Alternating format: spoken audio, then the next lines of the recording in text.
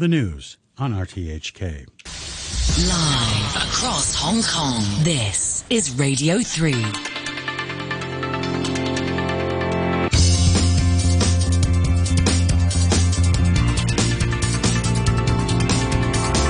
Money Talk. Good morning and welcome to Money Talk on Radio 3. It's 8:03 in Hong Kong on Wednesday the 8th of June. Peter Lewis here on Radio 3 with the day's business and finance headlines. The Reserve Bank of Australia has raised interest rates by a greater than expected 50 basis points to 0.85%. Economists had been expecting a 35 basis point hike. It's the first time in 12 years that the Australian Central Bank has implemented back-to-back rate increases, and it's the biggest increase in 22 years. Australia now joins more than 50 other monetary authorities, including the Federal Reserve, in raising rates by at least half a point in one move this year. The World Bank has slashed its growth forecast for this year and next year and warned of stagflation, extreme poverty and the debt crisis in low and middle income countries.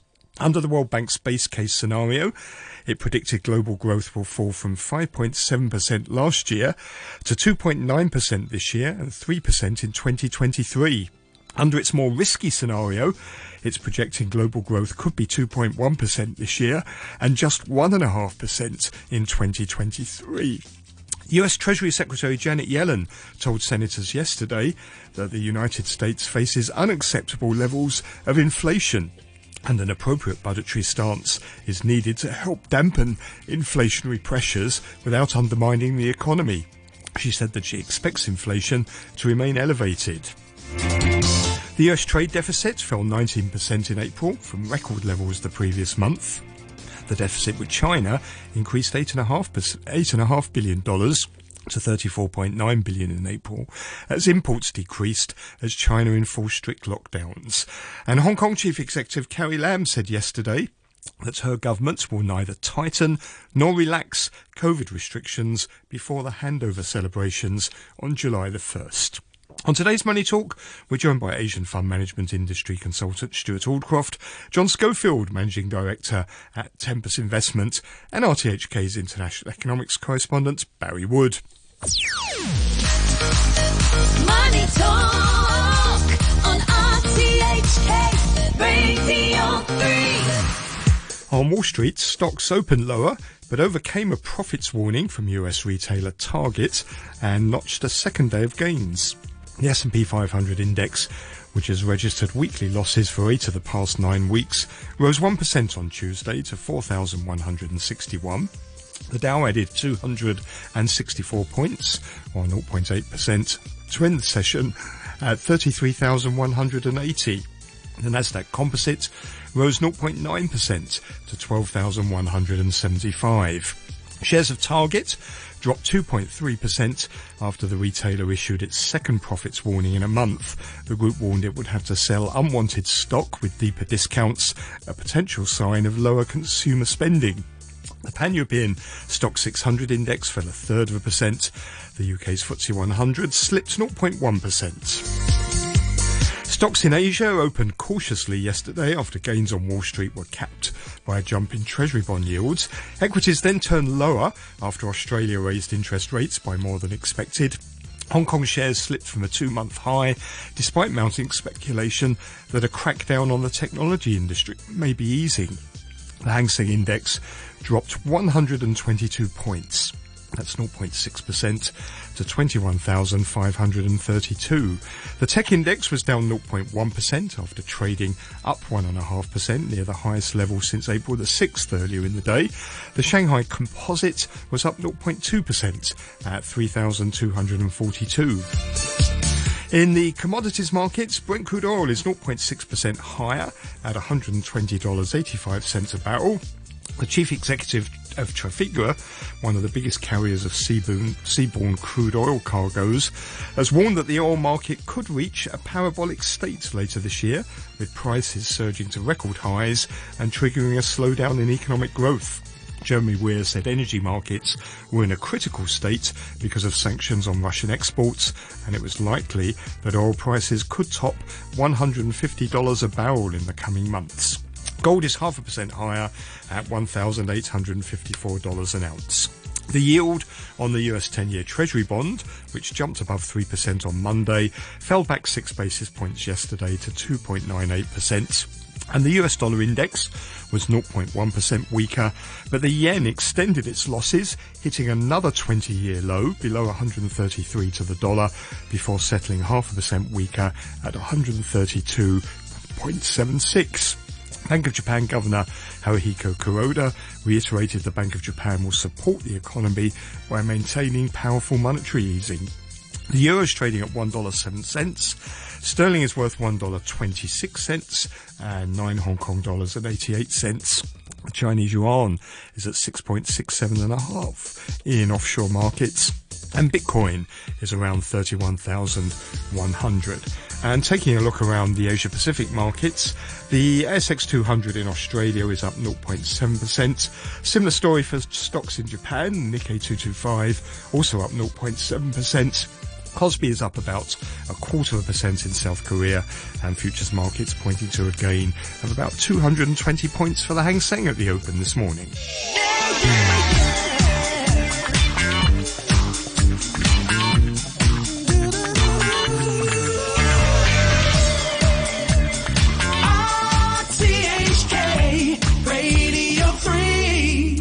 It's 8:09, it's a Wednesday morning, that means it's Stuart Allcroft time, Asian Fund Manager, Management Industry Consultant. Morning, Stuart. It is a Wednesday morning, and it started a bit brighter than expected, so not too bad. Good morning, Peter. Good morning, even brighter because all of you are here this morning. Also with us, John Schofield, Managing Director of Tempus Investments over in our Queensway studio. Morning, John. Yes, morning, Peter. And on the phone from Washington, D.C., we have Barry Wood, our International Economics Correspondent. Morning to you as well, Barry. Good morning, Peter, and glad that it's sunny in Hong Kong this morning. Great. We're all happy. Central banks are raising rates rapidly in the most widespread tightening of monetary policy for more than 2 decades. Over the 3 months to the end of May, monetary authorities announced more than 60 rate rises. More are expected in the months ahead. The European Central Bank, which has resisted calls so far to raise rates from a record low of -0.5%, is widely forecast to begin raising interest rates from July. And it's also under pressure to start as early as this week at its Governing Council meeting on Thursday. And in the latest move, the Reserve Bank of Australia has raised interest rates by a greater than expected 50 basis points to 0.85%. Economists had been expecting a 35 basis point hike. It's the first time in 12 years that the Australian Central Bank has implemented back-to-back rate increases. And it's the biggest increase in 22 years. Stuart, do you want to kick off? We're seeing now not small increases anymore, are we? We're seeing bigger ones. We're seeing 50 basis point rises. In some cases, we've had a couple of 75 basis point rises now. Do you get the sense that central banks are maybe starting to panic a bit here? Well, I don't think they're panicking, but it's time. This is the time when interest rates need to start going up. It's quite clear inflation is rising around the world. We're talking about inflation of, 8.5% or more in Europe, coming up that way in America, probably will be the same in Australia in a short while. So inflation is rising quite rapidly. Banks perceive that increasing interest rates will help to dampen inflation rises, but I'm a bit dubious of that particular notion myself. But it's a way in which to slow down some aspects of inflation. It is also good for savers, because savers around the world, as we were talking about last week, savers around the world have been at the wrong end of all of this with having zero interest rates, and now they're going to start to see a better return for their deposits. The problem is, of course, there's a lot of debtors around as well, aren't there, including countries that are going to suffer from this. but they've benefited from this very low, and some might say artificially low level of interest rates for the last 10 years. And many people will have locked in those low rates for quite a while. So they may not necessarily immediately be on the wrong side. If interest rates go up now, they may be locked into low interest rates for a year or two beyond the current round of increases. But overall, I think we should expect interest rates to continue to rise. I think they could rise through the whole of this year and probably all of next year, and then we'll see what happens depending on many different financial circumstances. John, do you think this is working? Are the central banks doing what they say they're doing and containing inflation or trying to contain inflation? Well, at last. I mean, how long have we been talking about this? Everyone's seen it coming, and so far we've got 1% interest rates in the US. The Fed is still running a balance sheet of $9 trillion. Okay, the rate of growth has slowed, but we're still up there, right? So there's been no actual meaningful tightening whatsoever. Still so quite far. loose, so really, they've isn't got it? to get on with it. Still pretty loose. So, I mean, arguing about whether Australian interest rates should be 0.85 or 0.7 today, on Wednesday, the 8th of June, is, frankly ludicrous. I mean, Stuart makes a very good point. I mean, the borrowers have had it far too good for far too long. It's been totally unfair, I would say, on the ordinary savers. Investors have had it far too good for too long as well, haven't they? Because they haven't really had to think about where they're putting their money. They just put it anywhere. Yeah, exactly. The extraordinary skew in monetary policy, which penalises savers and rewards, speculation in meme stocks and crypto and all the rest of it, whatever you think of, is it's unprecedented. I can't believe people are so reluctant to redress the balance. Barry, we haven't seen this for a long, long time, have we? More than 50 central banks now, including the Fed, raising interest rates by at least half a point in a single Absolutely. month. No, it's unprecedented in many ways. I think you're right, Peter, to suggest that the ECB is going to begin the tightening cycle. But of course, we do have an outlier, and that's the People's Bank of China. I mean, they're reducing interest rates, and I wouldn't be surprised if we see some action in that direction in Japan. Because if you've got the yen at how many year low, multiple decade, at 133 yen, and they may want to raise rates, but of course they've got a very low rate of economic growth. So it's unprecedented, you're right, but we've got still distortions in the global economy, but most of the world, the industrial world ex-China, is coming out of the pandemic stimulus phase. Is there anywhere to hide from this, or is now inflation endemic pretty well all over the world? People hid from it, and as I was saying, they were able to hide from the potential by locking in for extended periods low interest rates in their borrowings. What you have to assume is that many people who've got savings will probably take a while before they start having the increase of interest rates passed on to them by their banks. That is typically the way the banks will operate. And that will be something that central banks and governments will probably want to take a look at, because after all, if interest rates go up and the banks don't start passing it on to savers through higher deposit rates, that's not necessarily a fair game. John, where do you invest in this type of environment? Because stocks are going down, bonds are no good either. You can't invest in cash because interest rates are in effect negative. Where do you go? Where's the safe haven? Well, I think you have to hold a considerable portion of in cash at the moment, because otherwise you're going to see capital losses probably are in many areas of the stock market, and just wait for. I mean, once we get bond yields up to a sensible level, I mean, we're possibly. That's the positive, I think, is the bond markets are getting there faster than the central banks. So 3%. If we're getting up towards 5% on a 10-year US Treasury, for example, then I think that will start to look quite a reasonable investment. In the meantime, you just got to look for active stock investors. Got to look for pockets investors of strength. Have got to be patient, haven't they, John? Yeah, I agree. And no, I mean, the one thing that people always tell investors is don't invest based on short-term issues. Don't be a short-term investor.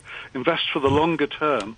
And we're now looking at a point where really the next few months probably will not look very pretty for most investors.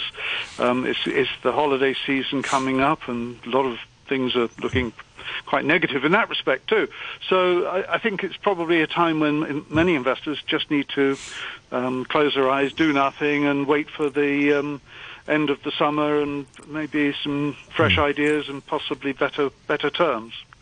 Yes, we often. Yes, might be a long wait, Stuart. Look, what about those who are in debt? They're going to see higher interest rates on their credit card debt, and the home purchasers who have floating rate mortgages, they're going to see higher action. And meanwhile, fuel prices are high in Europe and the United States, so it's not a happy scenario looking forward.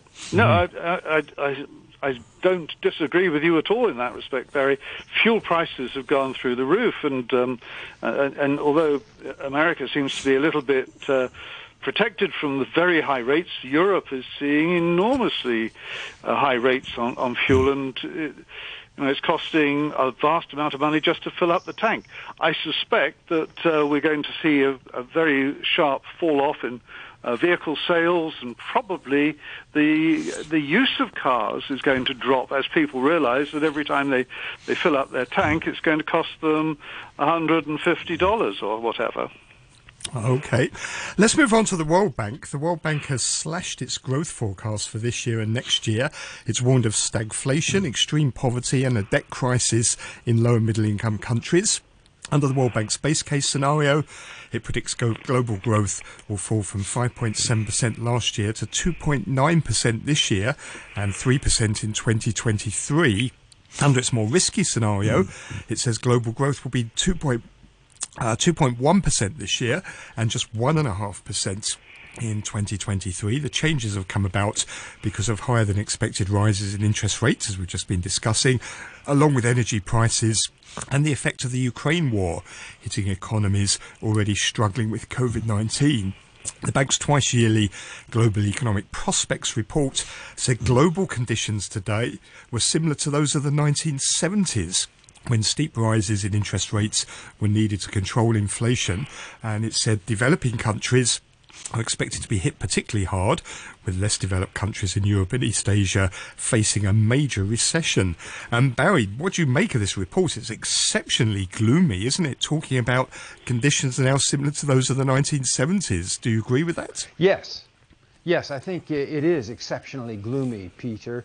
And when you look back at those records from the 1970s where you had high inflation and high unemployment, low economic growth, I think for developing countries, those in the Middle East, in South Asia, and in Africa, the real problem, or at least one of the real problems they're grappling with, are higher food prices. So much of their food is imported, and so much of that wheat is coming out of the Black Sea, Ukraine, and Russia, and those shipments are not going forward. And add to that, we've seen fertilizer prices double in the past year.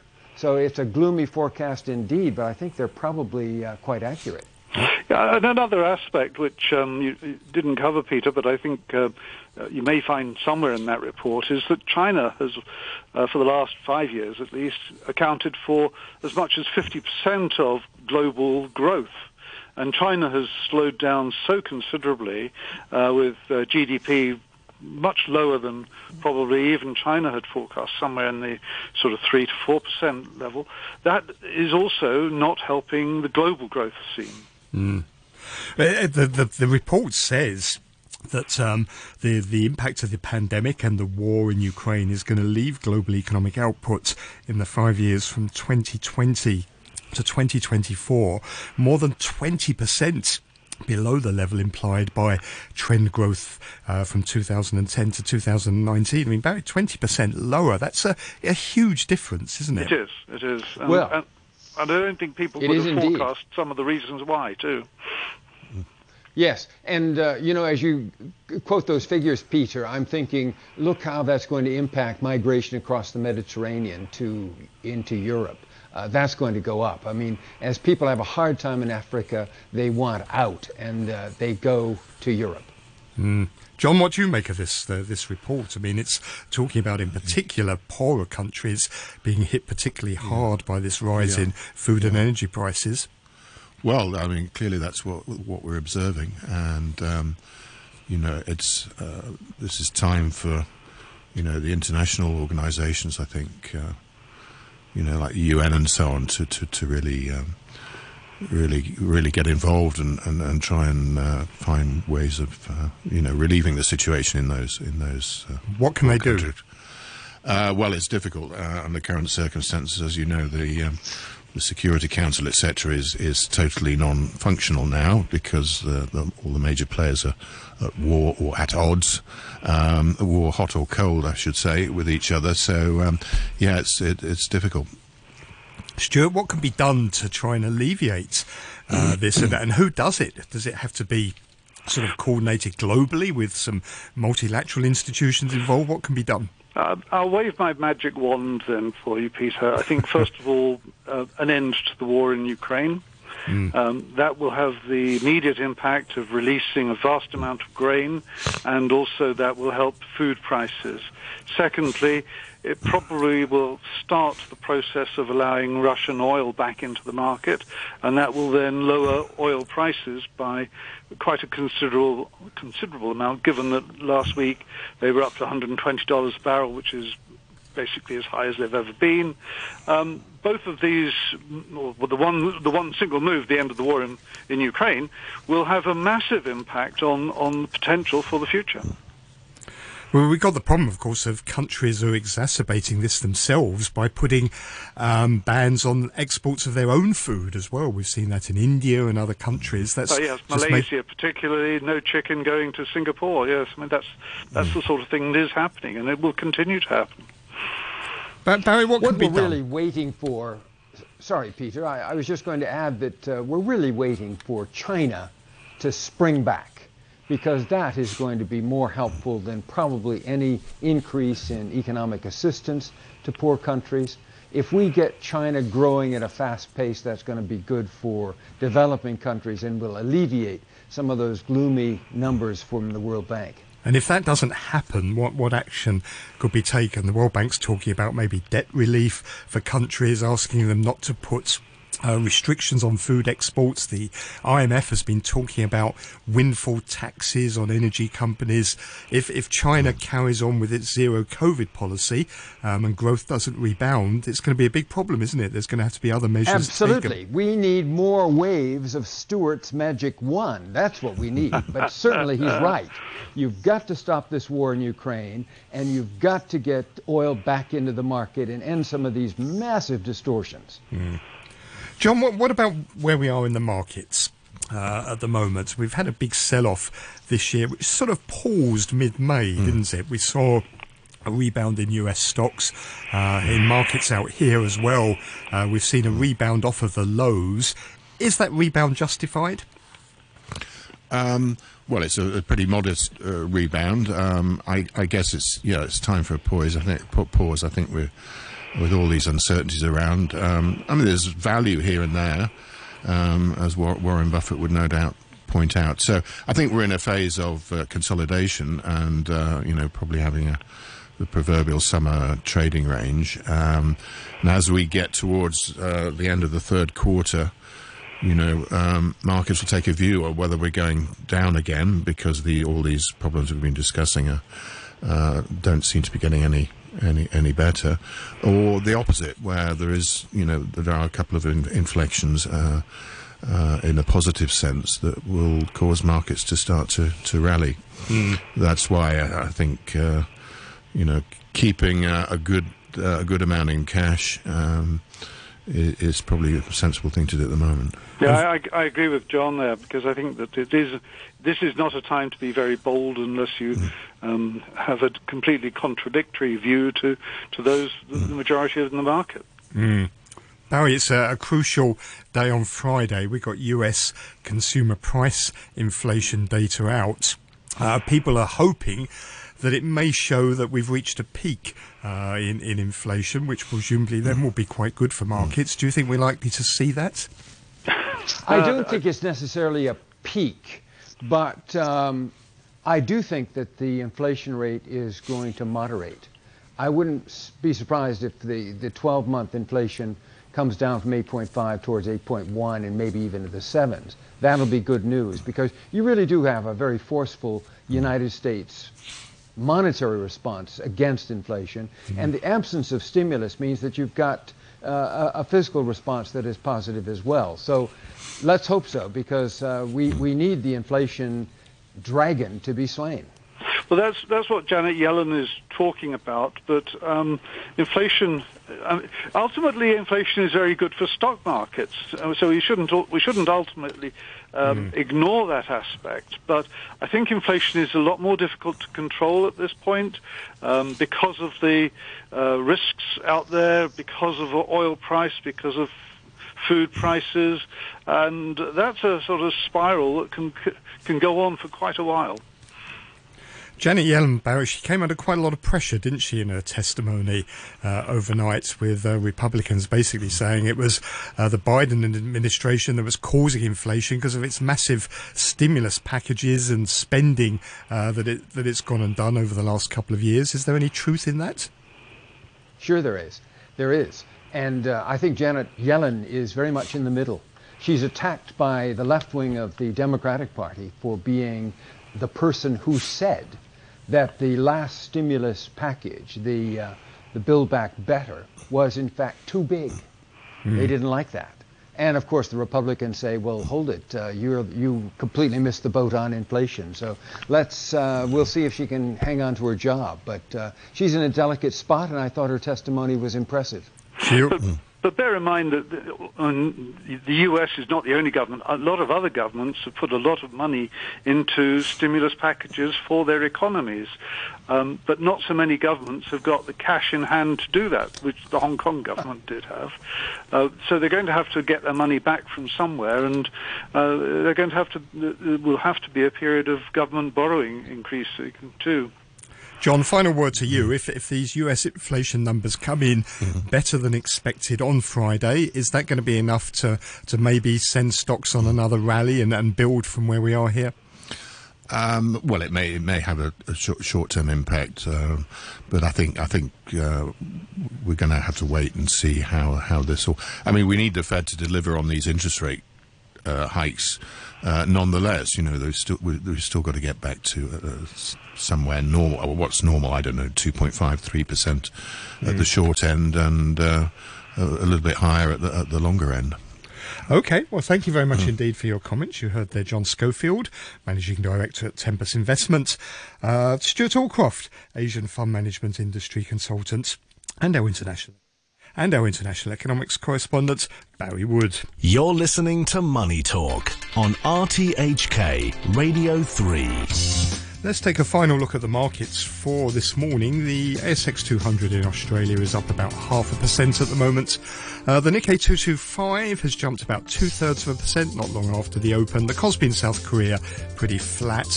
Futures markets pointing to a gain of about 220 points for the Hang Seng at the open later on this morning.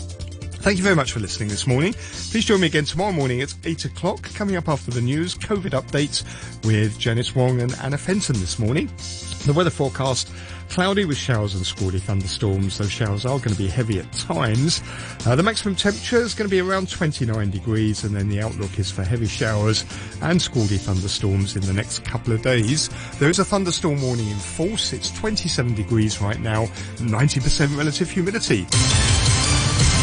Time's coming up to 8:32. Here's Andy Shorosky with the half-hour news. Thank you, Peter. Health officials say they're receiving an unacceptable number of false reports of positive COVID-19 tests, forcing a change in the way the daily infection tally is compiled. They believe many people are lying about home tests or reporting old results because they want to be exempted from vaccination requirements. Dr. Chuang Shuk Kwan is from the Center for Health Protection. The false positive rate has exceeded what we can accept, so we have been removing the false positive cases after PCR tests showed they didn't have the virus. We think this is not ideal, so we will change our way of reporting the cases. For positive rapid test results that have not been backed up by PCR tests, we will not consider them as confirmed infections. For the day, 231 COVID cases were confirmed by PCR tests. Meanwhile, Qatar Airlines has been given a 5-day flight ban for twice breaching anti-COVID rules and bringing in infected passengers. Overseas, the World Bank has slashed its annual forecast for global economic growth, warning that the Ukraine war and the COVID pandemic mean many less developed countries face a major recession. The bank said Eastern Africa and some parts of Europe were particularly affected.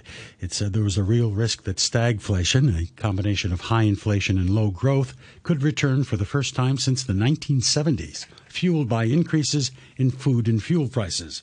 The U.S. Treasury Secretary, Janet Yellen, has described the country's current inflation levels as unacceptable. Addressing a Senate committee, she said bringing inflation down should be at the top of the agenda. I think that bringing inflation down should be our number one priority, and President Biden has indicated that it is our top priority. We do have to recognize the Federal Reserve has an important role to play, and they're committed to doing what it takes to bring inflation down.